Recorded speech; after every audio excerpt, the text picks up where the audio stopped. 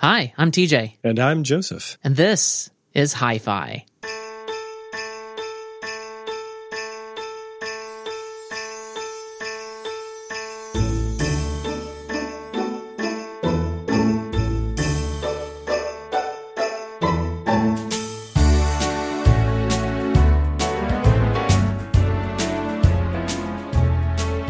TJ, this is the spirit of the season. He keeps on giving, listening to another podcast. How are you doing? Yeah, we've wrapped up this podcast just for our listeners, and we've tied it up with a bow, and we put their name on it, and we put it under the tree. Actually, we gave it to Santa, and he's coming from the podcasting North Pole, and he will slide down your chimney and put that present right under the tree for you, and you open it up, and out comes our voices. Just the way that anybody should get the true podcasting Christmas experience. Yeah. Merry Christmas, Joe. Yeah. Hey, we wanted to talk about Christmas traditions and music and movies, but we had a couple of side items, and I think it's going to be a jam-packed episode. So let's get right to it. Let's do it. If you don't mind. Okay, good. So I wanted to revisit the recent announcement of Apple's AirPods Max. This came out not too long ago, and already they have sold out of all these headphones until March, and it's probably even beyond that at this point. What are your thoughts about this kind of tech? Are you at all intrigued by new fancy smancy headphones, or are you content with your Beats and your AirPods Pro? I'm pretty content with my Beats and my AirPods Pro. So my Power Beats Pro, I don't see anything replacing those for my everyday use. I don't like overhead headphones for multiple reasons. And one is that they make my ears sweaty. Two is that they muss my hair, and I'm not into having my hair mussed. Joe, I'm very particular about these things. And then three, they're just these heavy things on your head that just, yeah, I don't like it. And I only consent to wear. They're not necessary. You already accomplished the sound that you need from other lighter, smaller devices you can stick in your pocket. Exactly. And that's the other thing is these things are not pocketable at all, where even the Power Beats Pro case is a little big. They will go in my pocket. Like if I'm trying to get on a plane, they'll fit right in there and it'll be fine. That's difficult to do with over-the-ear headphones. And the only time now that I use over-the-ear headphones is when I'm talking to you, because I don't want sound leakage back into my mic from your voice. Oh, good thinking.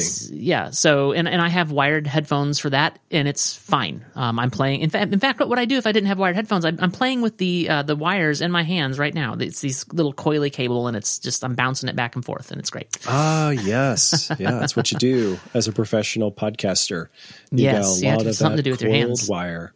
Mm-hmm, I have a ball here. The Luxo Junior Pixar ball. I have him sitting on my desk, and I like to juggle him around while we're doing the podcast. Okay, so yeah, you got to have something to do with your hands while you're podcasting.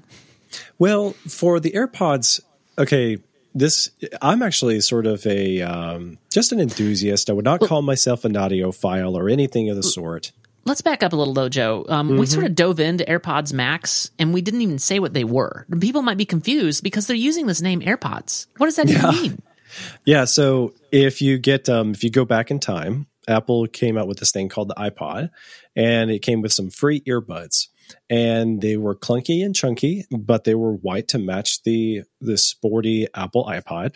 Then the iPods kept on getting upgrades and came in new colors and finishes, and they really didn't do a whole lot with their earbuds for a long time.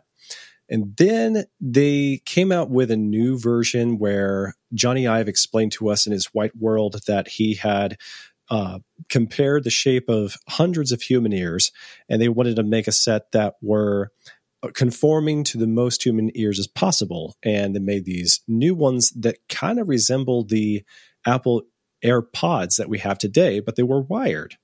And you got those with every new iPhone. You got those with the iPods. And then we all forgot about what iPods were. Apple kept on selling them for a good long time, but we moved on to better, brighter devices. And everybody were getting these cheap white earbuds with their earlier generations of the iPhone. But it was boring, and you could never get the matching color with your phone. And Apple said, we don't care. And then they just decided, well, we will give you this. We'll make them wireless. And when they did that, they cut the cords off, and they gave you a case to put them in to charge, and everybody was happy.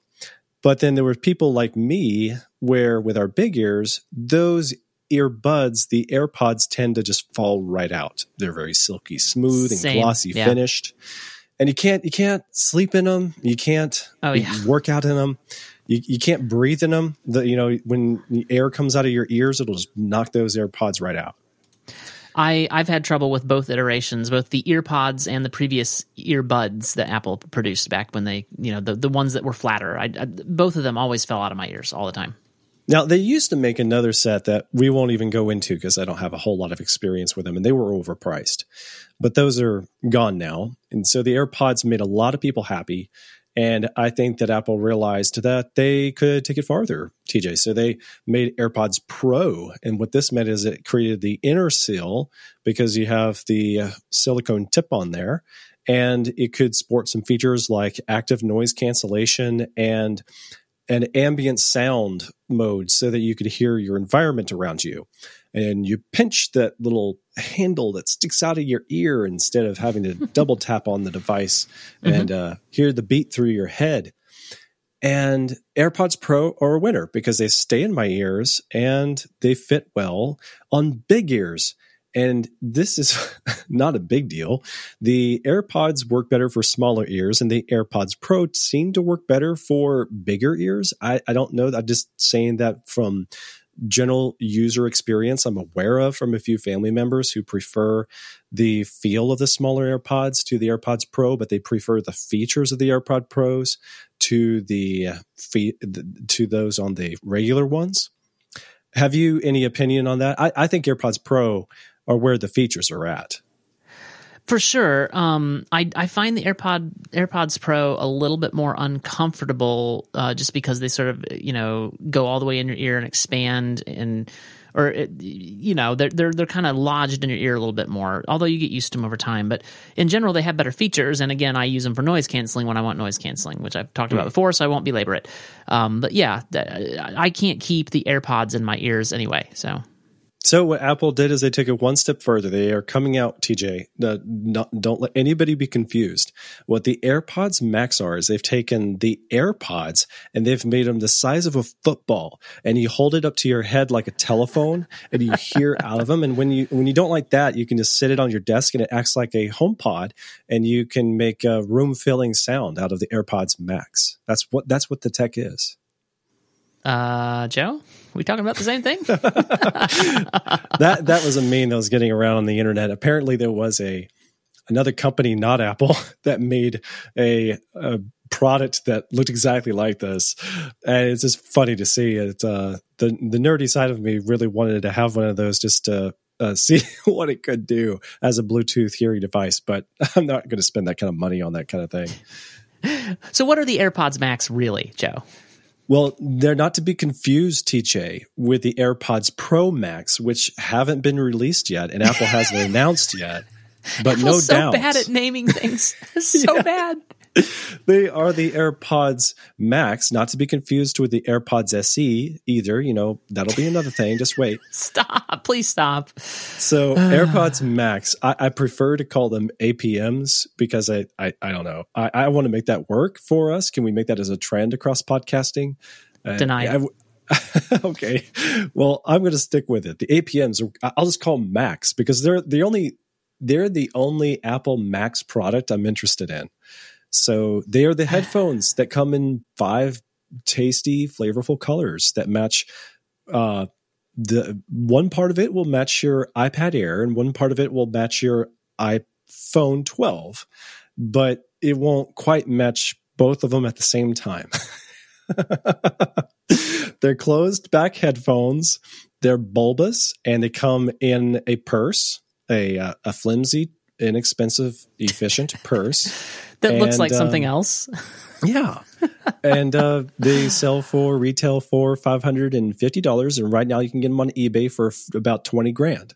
So I think that Apple has made another winner. Oh, man. Is this the holiday spectacular? What is this? Ho, ho, ho. So the AirPods Max, though, are actually being seriously about it. For a minute, I actually find these products to be compelling as are you familiar? I'm going to use an analogy, TJ. I have to go here. I thought about this earlier today. I have historically enjoyed earbuds and headphones, but headphones a little bit more. I used to have some Jabra on-ear headphones, and like you, I found that when I got sweaty, that they were uncomfortable and greasy and slide off the ears and yuck. My ears are uncomfortable right now in these studio headphones I'm wearing. So this is what I do for the people, I don't think Joe. you can get away from it. Yeah. It's what I do for the people. Yes. Thank you, TJ. Sacrificing your ears. So the thing was, though, that in theory, on-ear headphones are more comfortable because they make a seal around your ear and cup it inside so that you're not applying too much force to the ear. Instead, you're moving that force to your skull and your jawbone, and that means it's more comfortable. But then again, maybe not. So headphones are one of those things where it's kind of like a mattress, and you got to find a mattress that works right for you. It feels comfortable, not too firm, not too soft. And that's where I think there is a great metaphor for headphones versus earbuds. Just bear with me here, TJ. I kind of think that headphones are like blankets. And there is a going trend of people who like their quilts and layered blankets and different kinds of blankets for every season. And then there's this newer trend to go for weighted blankets. And you can get them in different weights. So you can make them heavier and heavier and heavier. But anybody who's gotten the taste for the weighted blanket knows that you want them to be about 10 to 15% of your actual body weight. And you can get them in different gradations of weight. So get the blanket that is 10 to 15% of your body weight. And it feels like you're just being wrapped in a tight cocoon. And it's so much more relaxing and you sleep better. So over-ear headphones with noise cancellation are that. It is that versus using the AirPods, which is like laying on top of your blankets on the bed and not getting the comfort from a body pillow or a weighted blanket at all. And then you could just roll right off in the middle of your nap and you wake up and you're miserable. Instead, over-ear headphones, TJ, give you that, oh, I know. Apple calls it a magical experience. Should I get closer to the microphone? Okay. A magical experience. So the AirPods Max are the weighted blanket of headphones because they are literally heavier than all other on-ear headphones or over-ear headphones. No, not actually all of them, but just all of the ones that anybody seems to notice.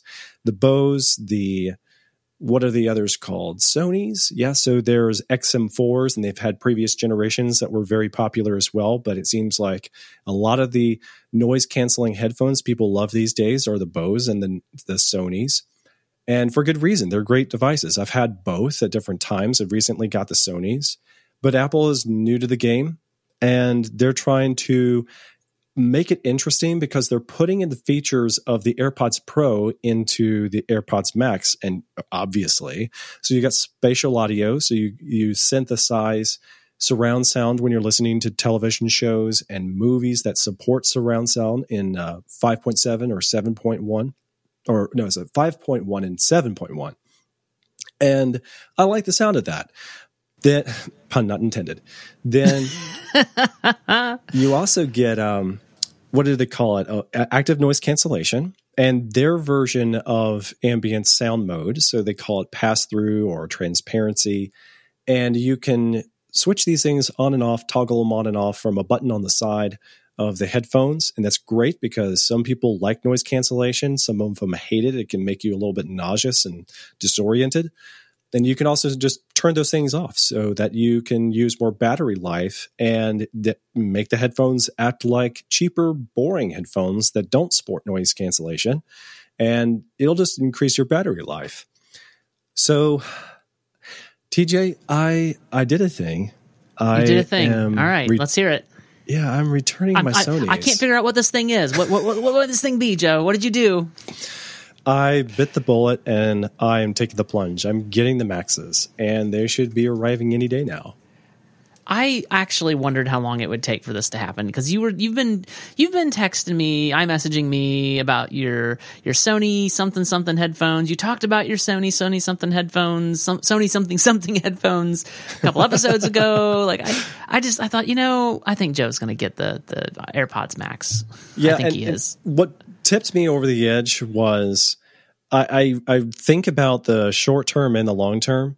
So in the short term, I already know that the Sonys are very good phones and they're comfortable enough, but I have a few nitpicks, which we don't need to go into here. They're very good for the price, and I would think that a lot of people would be very happy with those $350 headphones that you can regularly find on sale for $280. Now, the reason, though, I reconsidered the Max was build quality of materials. I think that plastic headphones, which I don't want to buy very often, are just not going to last as many years as a product made out of stainless steel, aluminum, and have Apple's grade of materials in general. I don't tend to roughhouse my headphones, TJ. I'm not using them on the field. I'm not using them while hiking. I'm not going to be playing sports in them. I'm not going to even take them to the gym and get sweaty in them. I'm going to use them at home. I'm going to use them while casually taking a walk, maybe use them as earmuffs while it's a cold season, sitting outside on the porch while doing something else on my iPad. So I'm going to be gentle with them. And I know, though, that plastic will wear out faster over years and years of life. So would I rather spend $350 on a pair of plastic headphones that may not last 5 years, or spend $550 on a pair of headphones that could last indefinitely? And so with that in mind, I thought I prefer the features Apple has to sport. I think their pass-through is better than the Sony's on the AirPods Pro, and the reviews for the Max, according to the YouTubers that have already got them and tried them out, they say that they're just as good as the AirPods Pro, if not better. And they also like the noise cancellation. Most of them think it has a slight edge to the Sony's. So that sounds very positive. And if there was one thing that every reviewer is complaining about, it is that terrible purse of a case that Apple has told us they thought through and with great intentionality decided that this was the right case for them. Here's the thing, TJ. I 100% agree with all the reviews that is not even a case. But the thing is, bad. It is so bad. But the thing is, TJ, I hardly ever use my earphone cases anyway. They stay in my backpack, and I'm only throwing them in there when I'm traveling, which is not much anymore. In a few years, I probably will be again, but I just don't care because I'm not going to roughhouse and abuse the case even on a $350 set of headphones. You think? So I'm not. I don't abuse them that way. So the case and the headphones are going to be in my backpack when I'm not using them. And the same would have been true with any other 300 and up pair of headphones I have. So a case that looks like the traditional headphones case that we have from Bose and Sony's and the like, they are great. If you want a great case, buy a $350 case that comes with a pair of headphones. But I'm not buying the headphones for the case, TJ. I think that the Apple headphones look like they are pretty durable. I love that I can replace the ear cups, cushions, the way that Apple has in mind that long term you're going to want to replace those. And on the Sony's, TJ, I've used Bose and I've had the cushions wear out on me. And that was a big disappointment. So I looked into how do you replace the ear cushions on the Sony's? And what you do, TJ, this is the recommended way, is you get a butter knife and you pry them off. And Sony does not sell you ear cup cushion replacements. You have to find a third parties, and they come in different firmnesses. So you may get a pair that have cheaper knockoff leather that are uncomfortable and they're too firm, or maybe they inhibit and hinder some of the sound quality. So down the road, if I'm replacing those cushions, which I know I will be, they're not going to sound right, feel right, and be the same experience I've always had with those Sony's headphones. And Apple's helping everyone out by helping us avoid that problem by throwing down another $70 to replace those ear cushions with some new ones that are magnetic. And that is a magical experience, TJ, giving them more money for these headphones. It's always a magical experience giving Apple money. Yeah. Yeah, it is the pickpocket that keeps on picking. So yeah, I in general, I can make fun of the product and also appreciate the product. I'm looking forward to the ecosystem rich features, and I think that they are robust by stainless steel and the metal ear pods that cup your ears. The worst thing of the worst, which is not the end of the world, is the name. I cannot get over the name. They're not AirPods. What makes them AirPods? Well, I mean, I suppose they're trying to capitalize on the brand, but it really is a nonsensical name. It doesn't make any sense. They're not pods. They're not AirPods. They're HeadPods. That's what they should have been called. They should have been called HeadPods.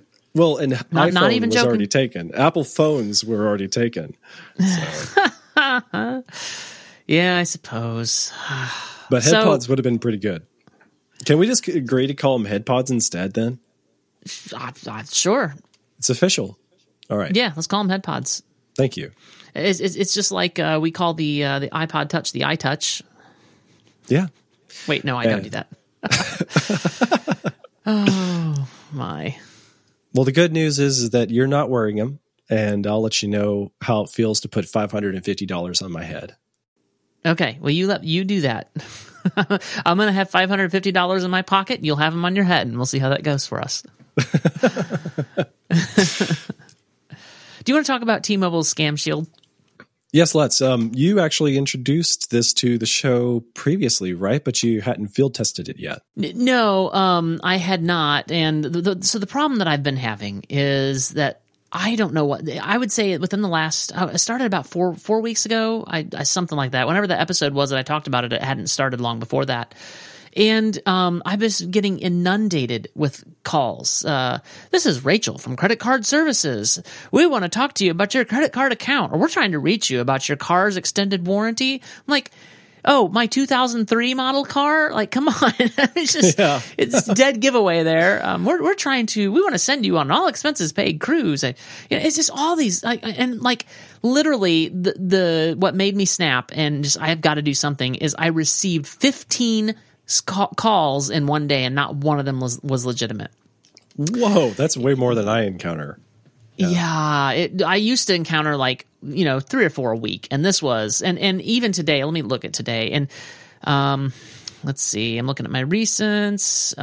1, 2, 3, 4, 5. Only 5 today, so it slowed down a little. But oh, well, actually, that's only 5 that came through. Scam Shield catches about half of them. So I was talking about T-Mobile Scam Shield. So there are actually applications that'll do this on the phone level.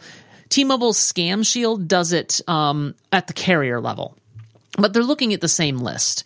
And so what happens, I've got it set up to just do a little notification anytime it catches a call it thinks is spam, just so that I can see that it's working.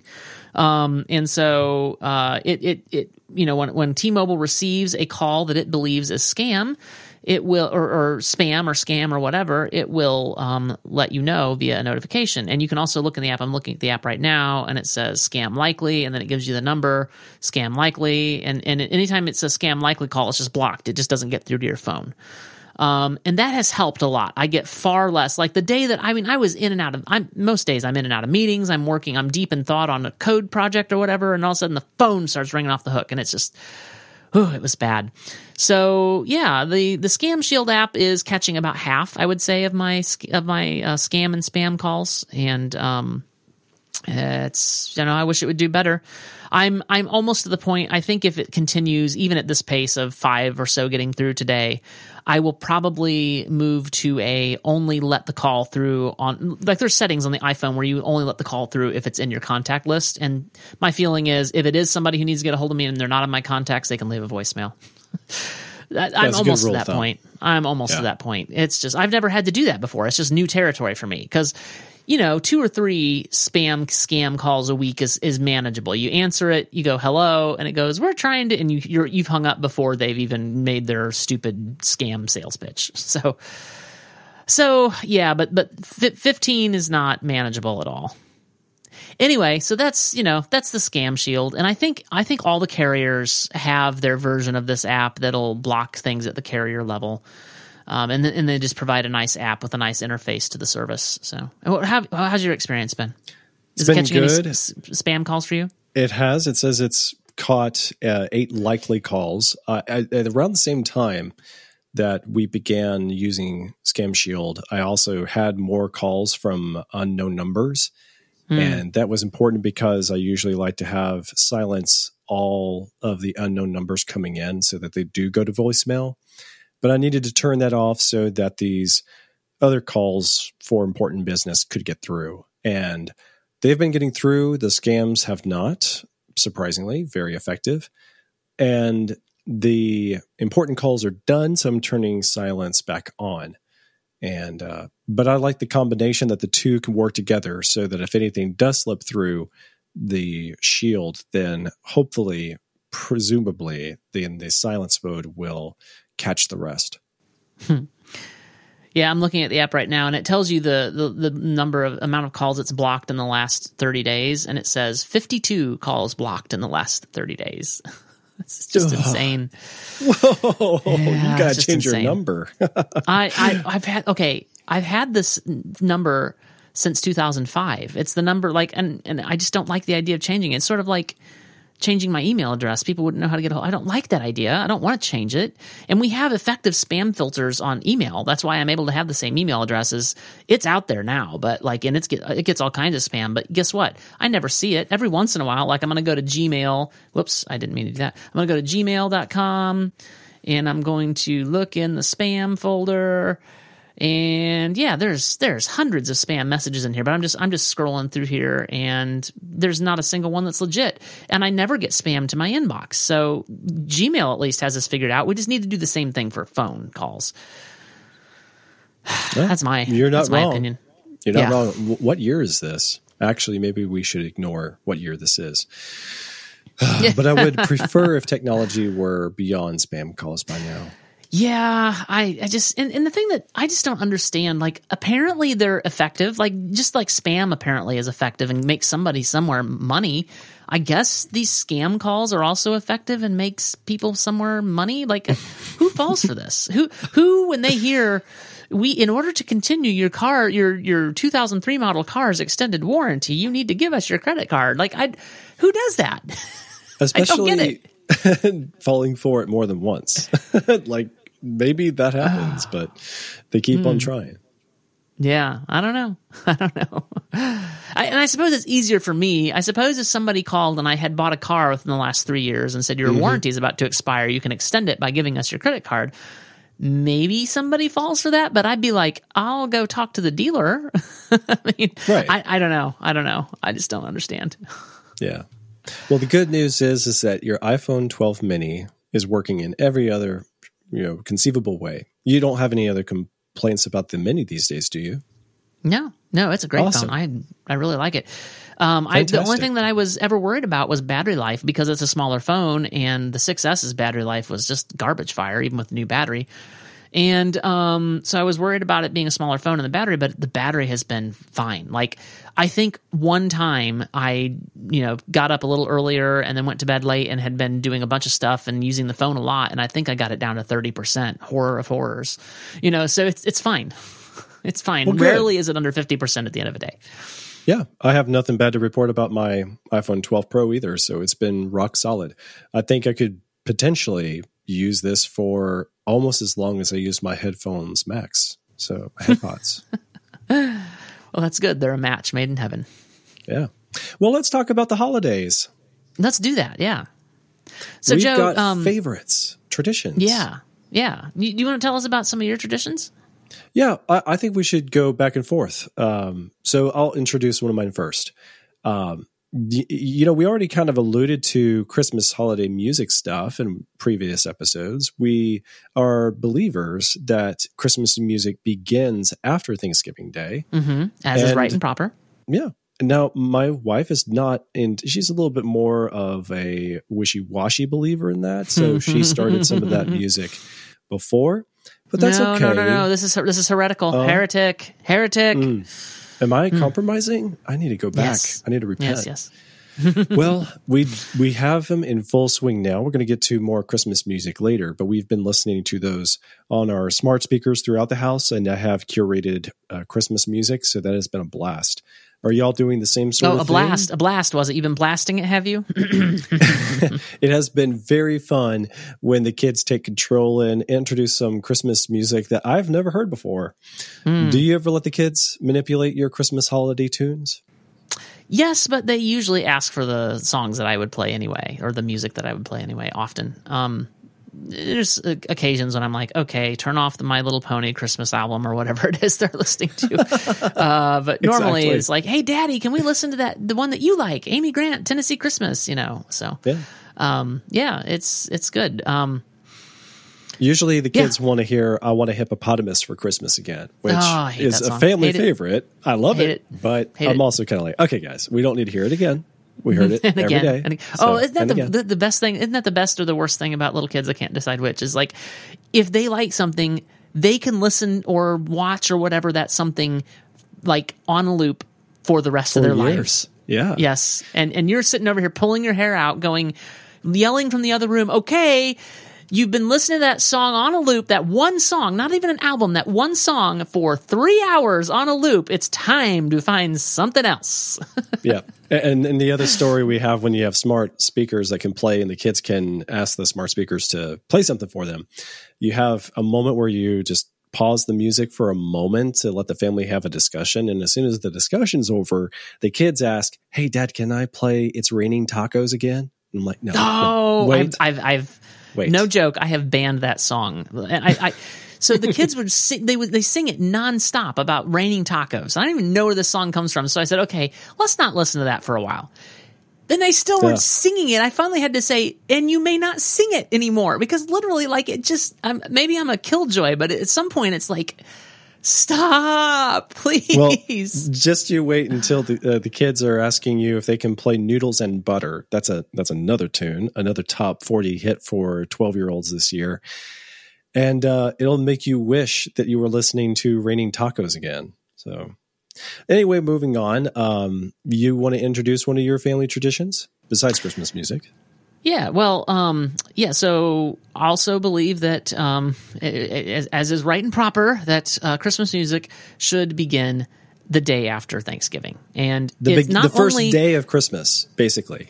Yes. So not only, technically that's Advent. You're in Advent, not Christmas. But anyway, so not only is it not proper to play Christmas music before the Friday after Thanksgiving, but it is also required that you then play Christmas music on the Friday after Thanksgiving. You must do that.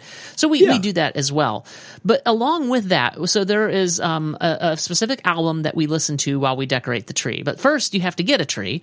We several years ago switched to live trees, and basically it was about 5 years ago when we moved to a new house, and we also decided to shake it up. We had this little plastic tree, and we decided not to do that anymore. We wanted to get into the festive spirit, so we went all in our festivity to Home Depot. We got a live tree. So it's not like we went to a Christmas tree farm or anything, but we do. So is it that part of the tradition, you get them from Home Depot?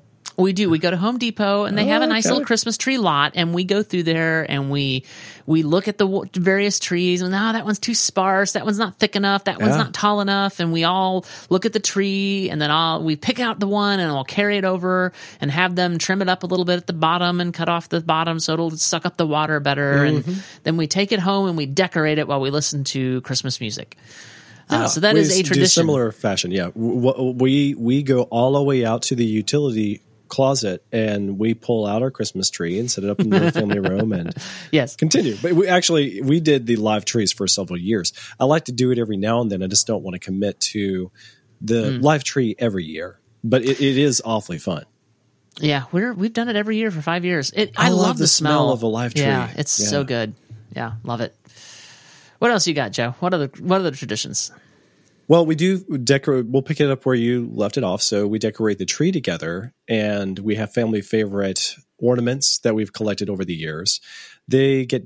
We want to make it subtle, so the ornaments have sentimental value, but there's also ornaments that have been given to each other over the years, so we remember those past years. And but we are kind of going for a cohesive look about the ornaments. And one of the additions from my wife has been adding popcorn strings around the tree, and that is a new look in our house. Previously, my mom was using a sort of plastic icicles, silver icicles, that you can lay around the branches. But these little plasticky strings do make a mess, and they're hard to clean up, and they can tear up your vacuum. And we did that for a few years because it was tradition, but we got away from that with the popcorn strings. And the kids, their patience is always tested to put together the popcorn on the string as long as it takes to get it up to the length we need on the tree. And but so far so good. It looks really gorgeous. And family and friends that have seen our tree said, "Oh, whoa, that's a good looking tree." So I think we're making a positive impression, and the traditions are paying off. Nice. So another tradition that we have, and we're going to talk more about movies in a minute, but we have 2 Christmas movies that must be watched. One with the family and one that's just me and Rachel. And let's be fair, let's be real, it's mostly just me. Rachel can take it or leave it. She'll watch it with me. But so we watched as a family Home Alone because that is one of the ultimate Christmas movies. And the kids, of course, love the slapstick comedy of Kevin taking out the thieves. And then Die Hard is the one that it is. You may fight me. It is a Christmas movie. It is definitely a Christmas movie, and it tells a Christmas story. So it is a Christmas movie. So that is the movies are one of our traditions. So do you usually begin with those early in December, or do you like them closer to Christmas Day? I like them closer to Christmas. We usually have watched them by now, though, but we just haven't had the time yet. But that is probably going to happen this weekend, perhaps. We'll see. Do you try to catch both Home Alone 1 and 2, or do you just watch part 1? Just the first one. We've watched Home Alone 2 recently, and it feels too samey and forced, and I don't know. The kids love Home Alone 2, and my daughter tells me Home Alone 2 is better than Home Alone. It is not. Home Alone is the one. I like them both an awful lot, and I can agree with your daughter that it's more than acceptable. But I think that part 1 was, like you were saying, less forced, and it does have a lot of charm. So it's where the magic is at. Yeah, it's the soundtrack from John Williams. It was inspired. Oh, yes. That is, in fact, I almost forgot to put it on my list that we're going to talk about in a minute. That is one of the albums that I listen to a lot at Christmas. Okay. Well, I don't have movies set in stone anymore. I kind of feel like Christmas movies are very great traditions, but of late I'm starting to get tired of a lot of them. I'm going to move on to another example of tradition. We usually hang up the Christmas lights. My son and I do it together. He's old enough that he can be more helpful that way, and he enjoys it. And we decorate the porch, and we have a lot of fun. And I want to get some more lights next year. And we've discussed different alternative approaches to what we can do with those lights. And I want them to be turn on smartly and be more efficient and come on when they should and turn off when they should. And honestly, if lights like that were in season more often throughout the year, I would use them all the time, man, because it's a great look on anybody's home. Do y'all do Christmas lights? We did the first couple of years that Rachel and I were married. I got out and hung up lights and regretted it when it came time to take them down every year. And since then, I've just been too busy. Yeah, that part of it isn't fun.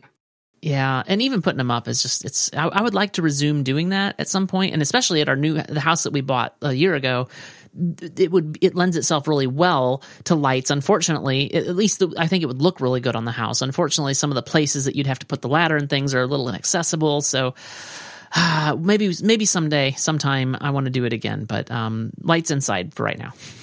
Yeah, it is a bit of a pain in the neck, to be honest. And the worst injury I had of 2019 was getting stabbed by some of the like the faux greenery on our outdoor Christmas lights that wrap around the porch rail. And that majorly hurt.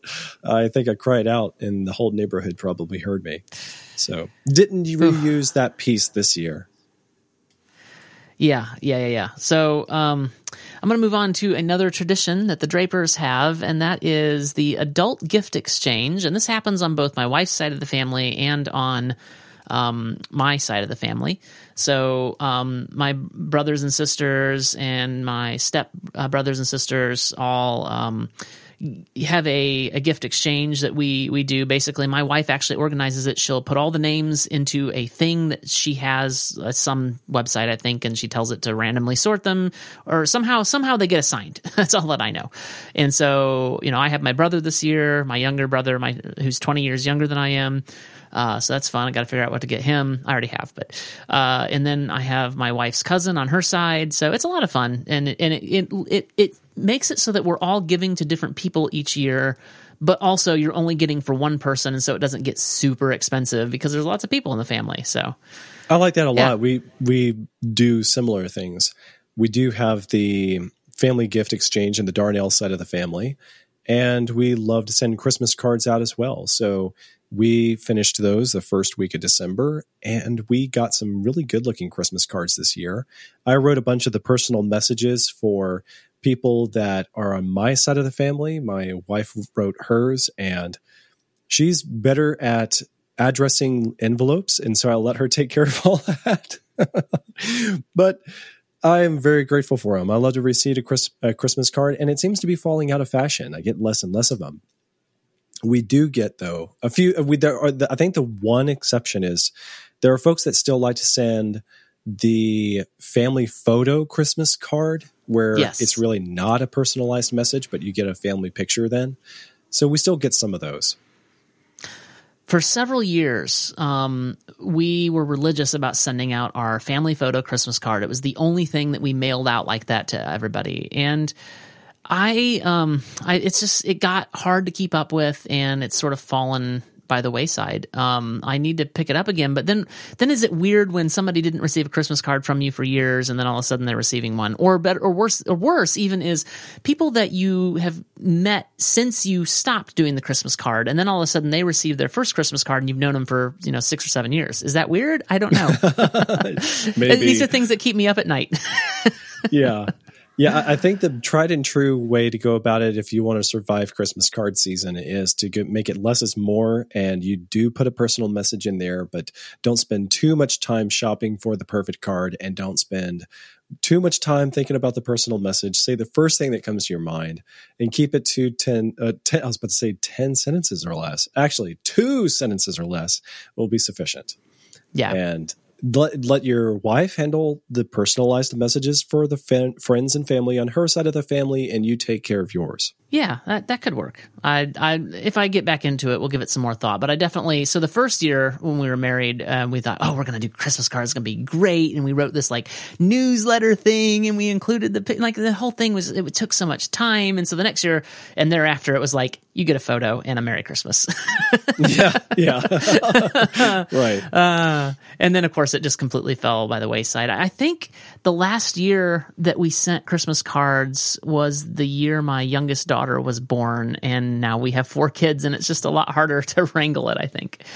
So that was probably 7 years ago because she's 7. So wow. Huh. Yeah. Well, yeah, in your position, I think I may just hide and hope nobody notices they're not getting Christmas cards from me.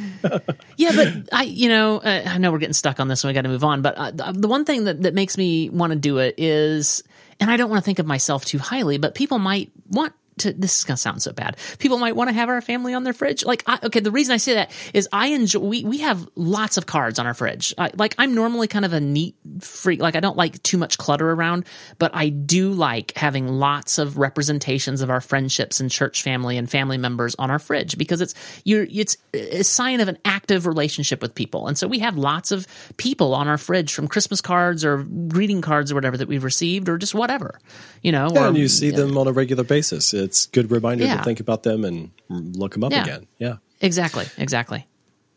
That is a good point. And I think that social aspect of Christmas is sometimes easy to overlook. So it is one of the better ways to keep in touch and to think fondly of the family and friends.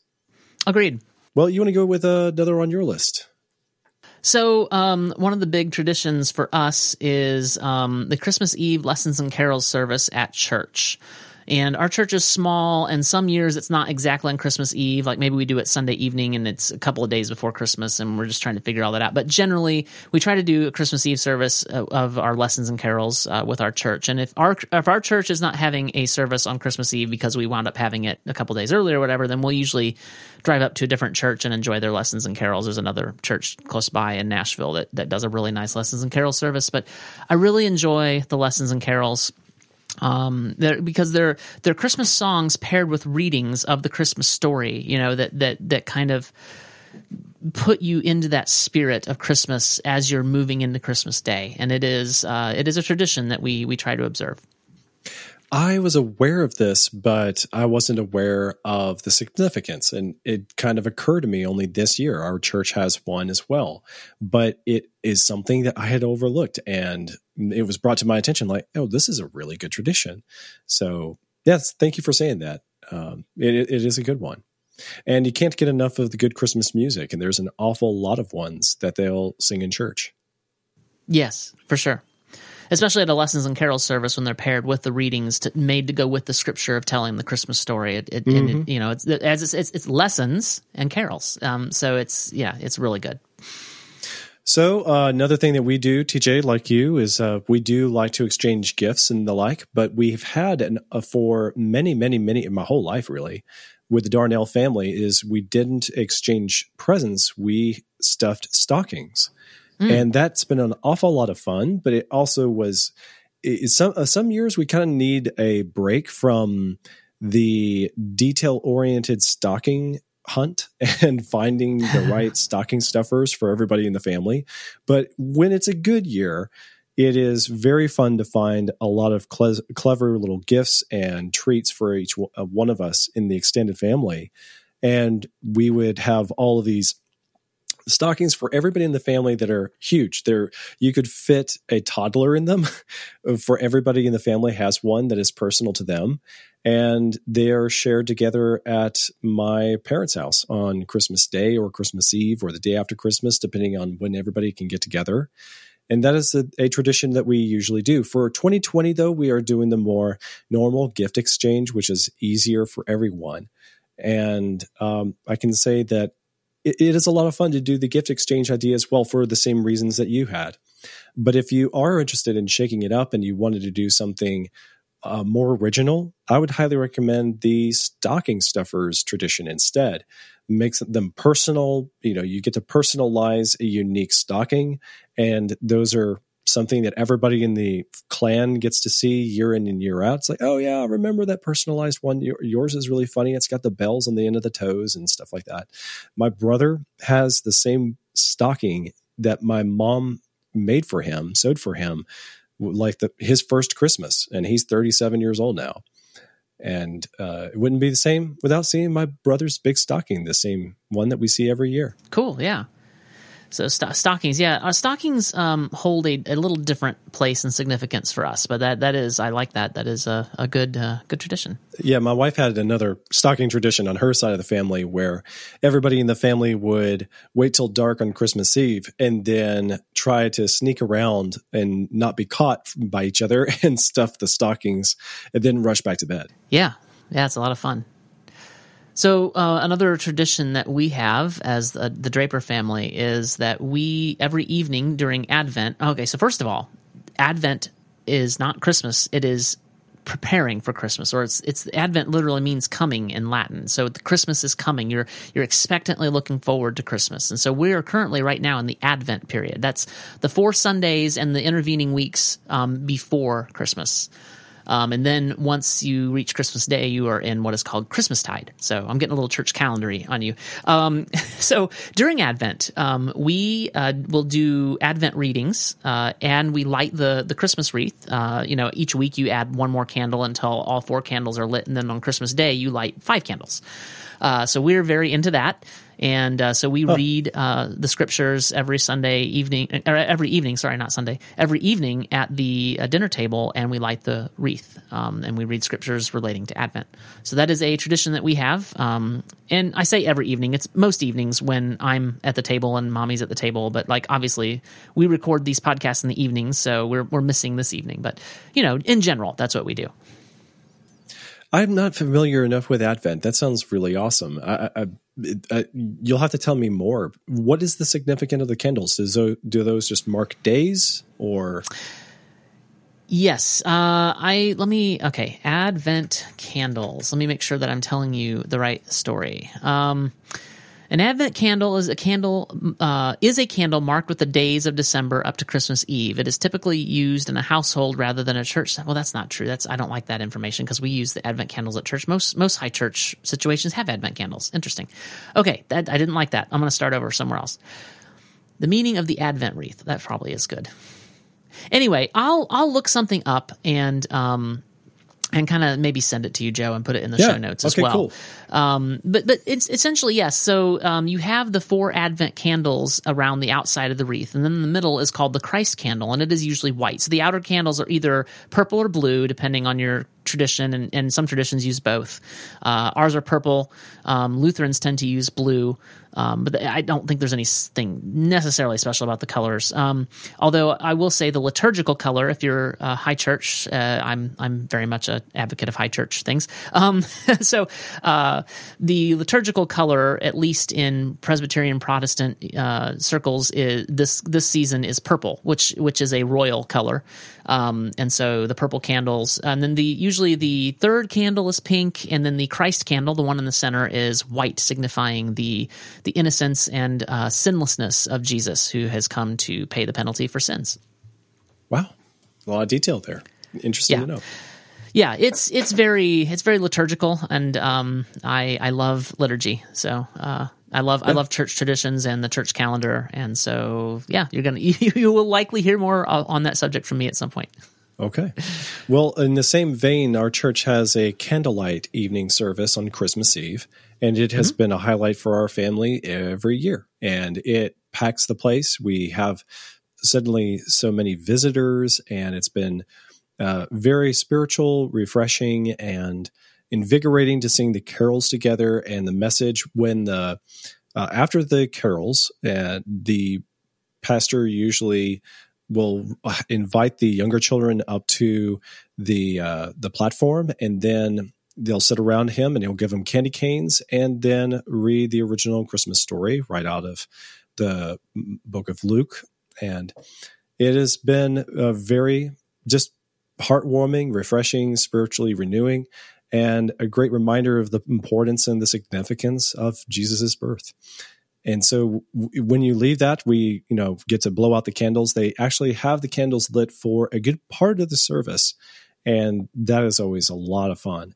I don't think that candles are entirely safe. It sounds crazy if you've not been to such a situation, but they're actually designed to be spill-proof, and they couldn't just fall over and catch the wooden pews on fire or anything like that. Exactly. That's right. So I don't think I mentioned that our Christmas Eve Lessons and Carols service is also a candlelight service, and we have spill-proof candles and things. So yes, they are safer than they sound. Although parents, definitely, if you're going to these candlelight lessons and carols or candlelight services, be careful with your kids. Yeah, I do think I've spent an awful lot of my time just watching my children intently at those services until they blew them out.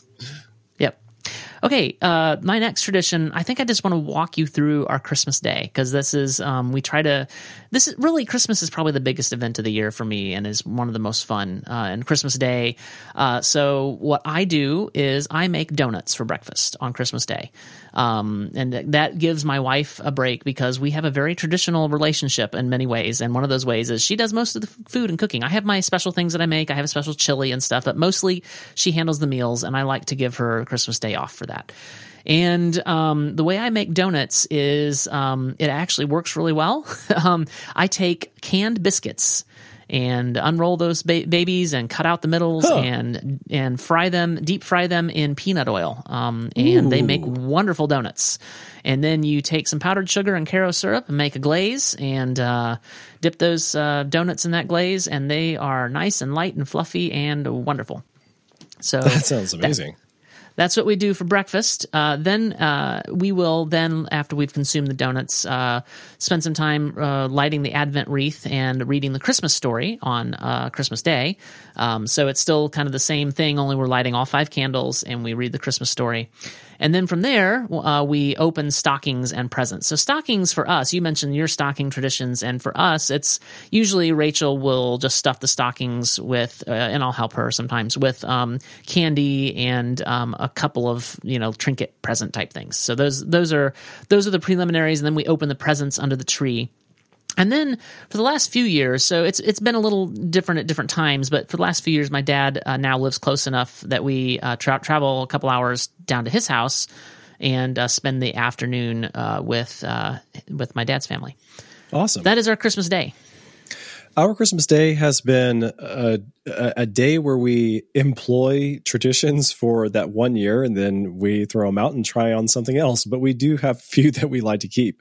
We do wind up doing different things. Like some years we wind up at the movies to watch a great big blockbuster, or we wind up staying home and doing more traditional things, play a lot of Mario Kart, which is a game that everybody in the family likes to jump in on Christmas Day. Go figure.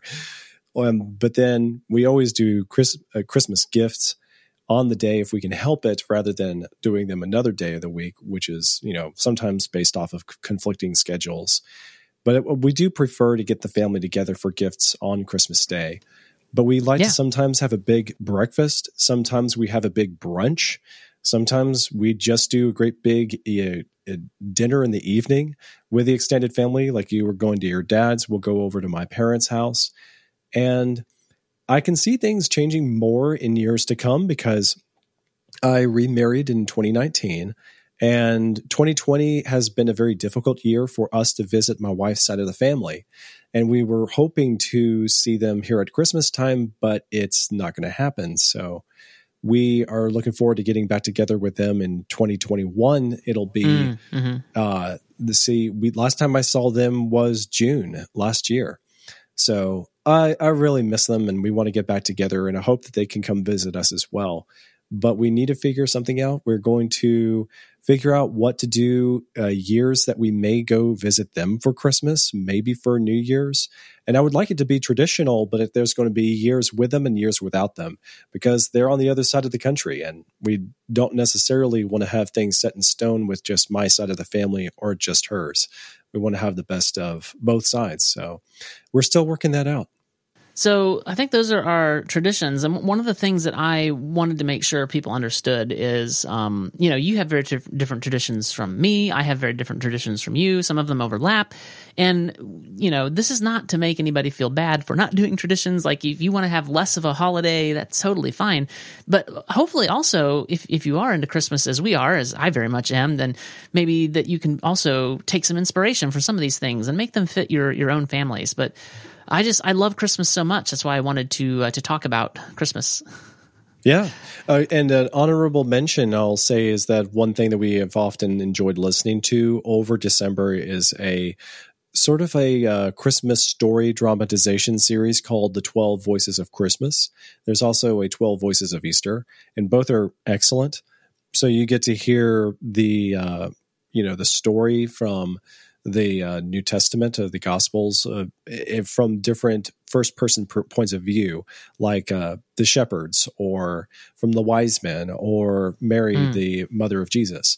And it's just audio, and none of them are more than 30 minutes long, so they're easy to listen to for the whole family. Light a fire in the fireplace and listen to them together as a family and discuss. And we've done those several years. So I want to use them again and again. They're a great tradition because there's 12 of them. You may not get through the entire series every year, but they're food for thought and very personal take on the original story. So it's very good. And another honorable mention, TJ, we love a family card game that all the Darnells have used our whole life. It goes back to my mom's side of the family, so it has been lasting for generations. My grandmother was doing this in the 1950s, and it is a card game called Rook.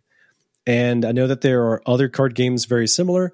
I'm happy for those. If there was any card game I could recommend for a great big family and make some Chex Mix, have some Coca-Cola or whatever your favorite beverage is over the holidays, and play Rook way past midnight, it's a big blast for the whole family, as long as everybody knows the rules and everybody breaks them using the house rules, and you can have a lot of fun. Great. Well, one more thing before we run out of time, and I think we can just call these holiday music favorite recommendations or something. You know, they're favorites, the recommendations. Yeah. I'm just going to take time to mention them and not explain too much about them. So our favorite holiday music,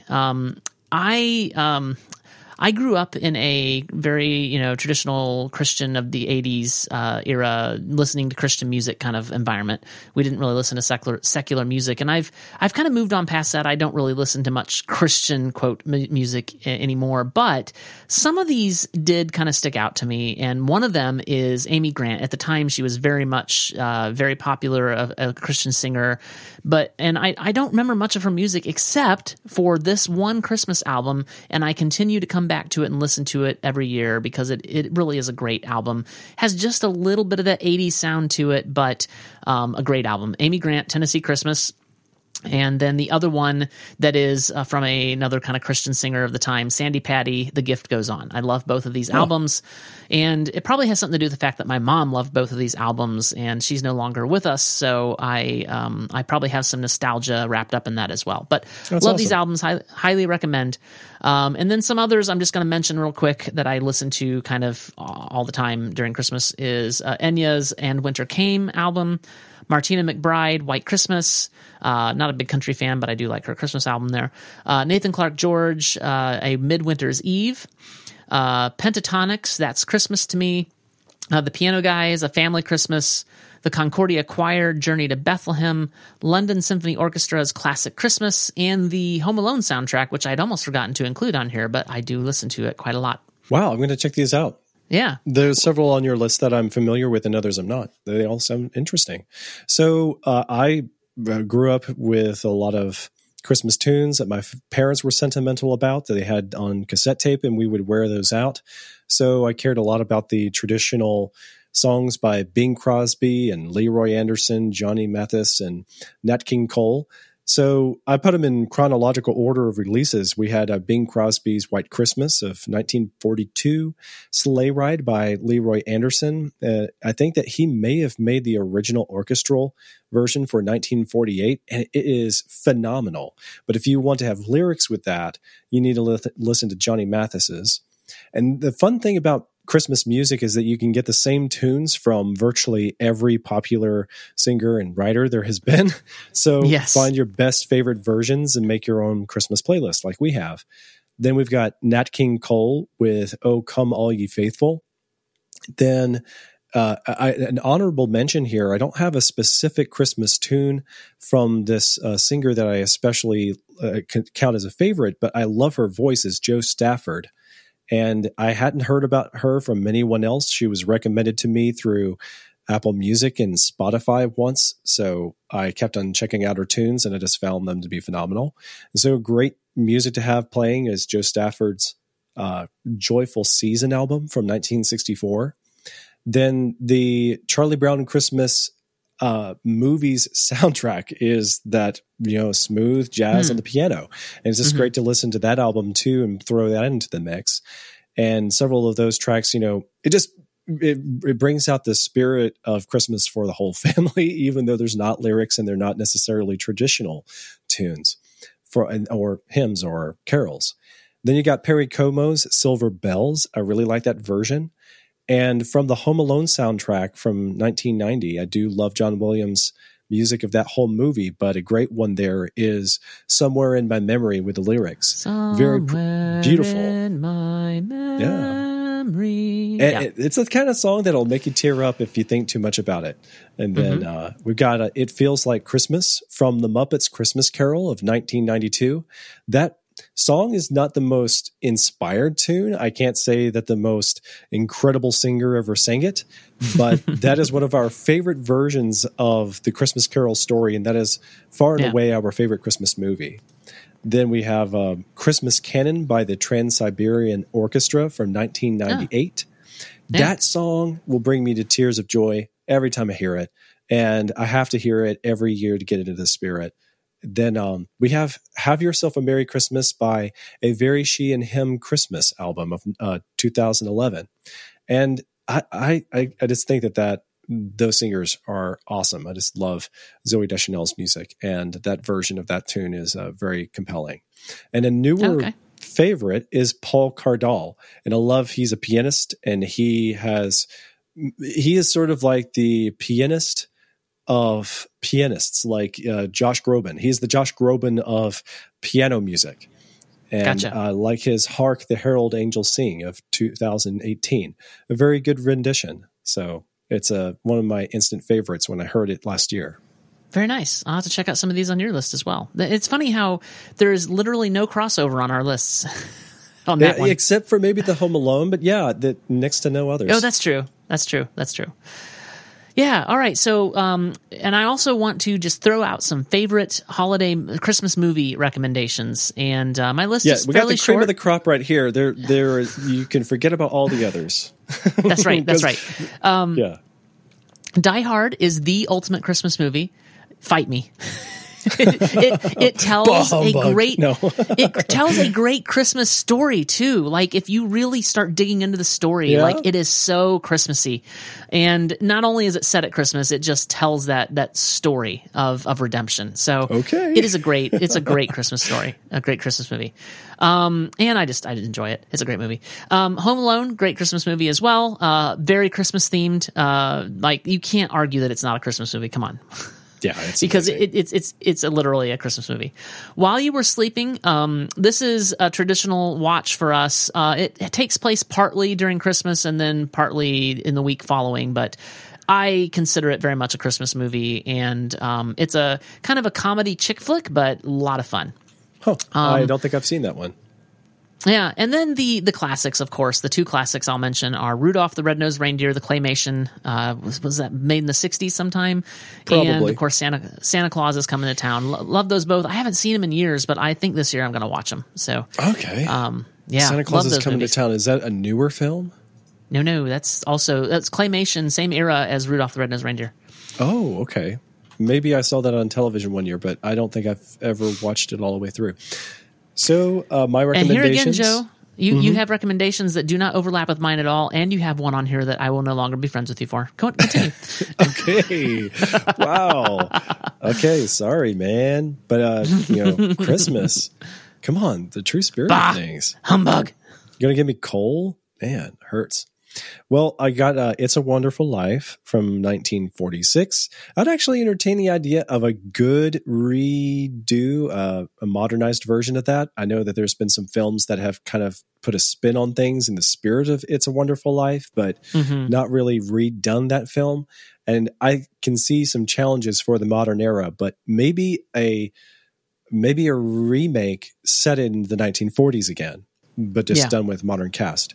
The original is phenomenal, but if you want to colorize the movie, you'll ruin it. So if you want a colorized version, you got to make a new It's a Wonderful Life that can be in color.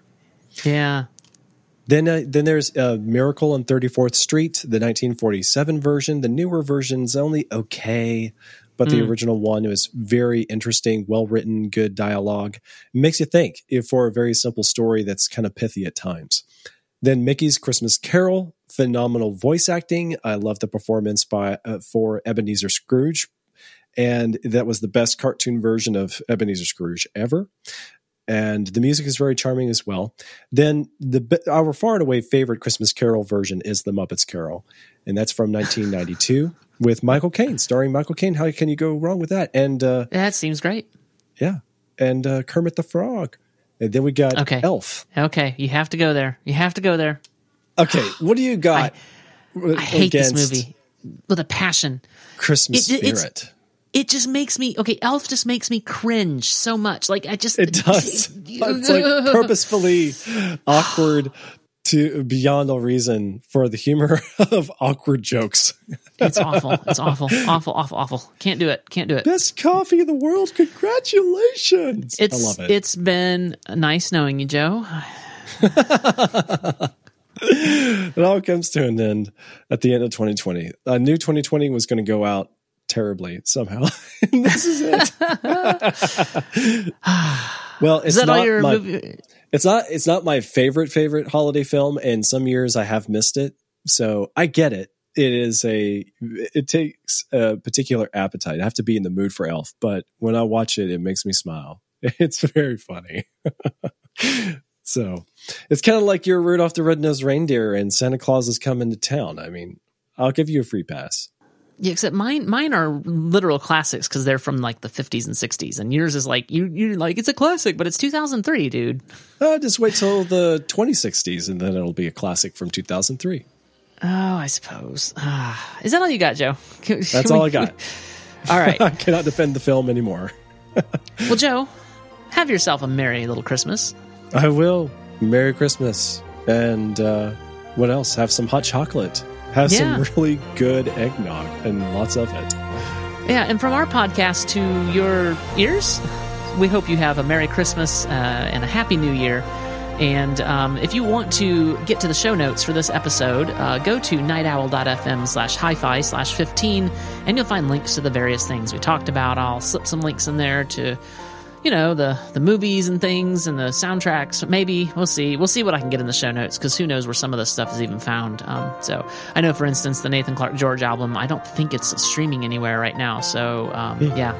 Anyway, nightowl.fm/hi-fi/15. We haven't decided whether we're doing an episode before the new year or not. So if not, Happy New Year as well. And we'll look forward to talking to you again soon. And again, Merry Christmas.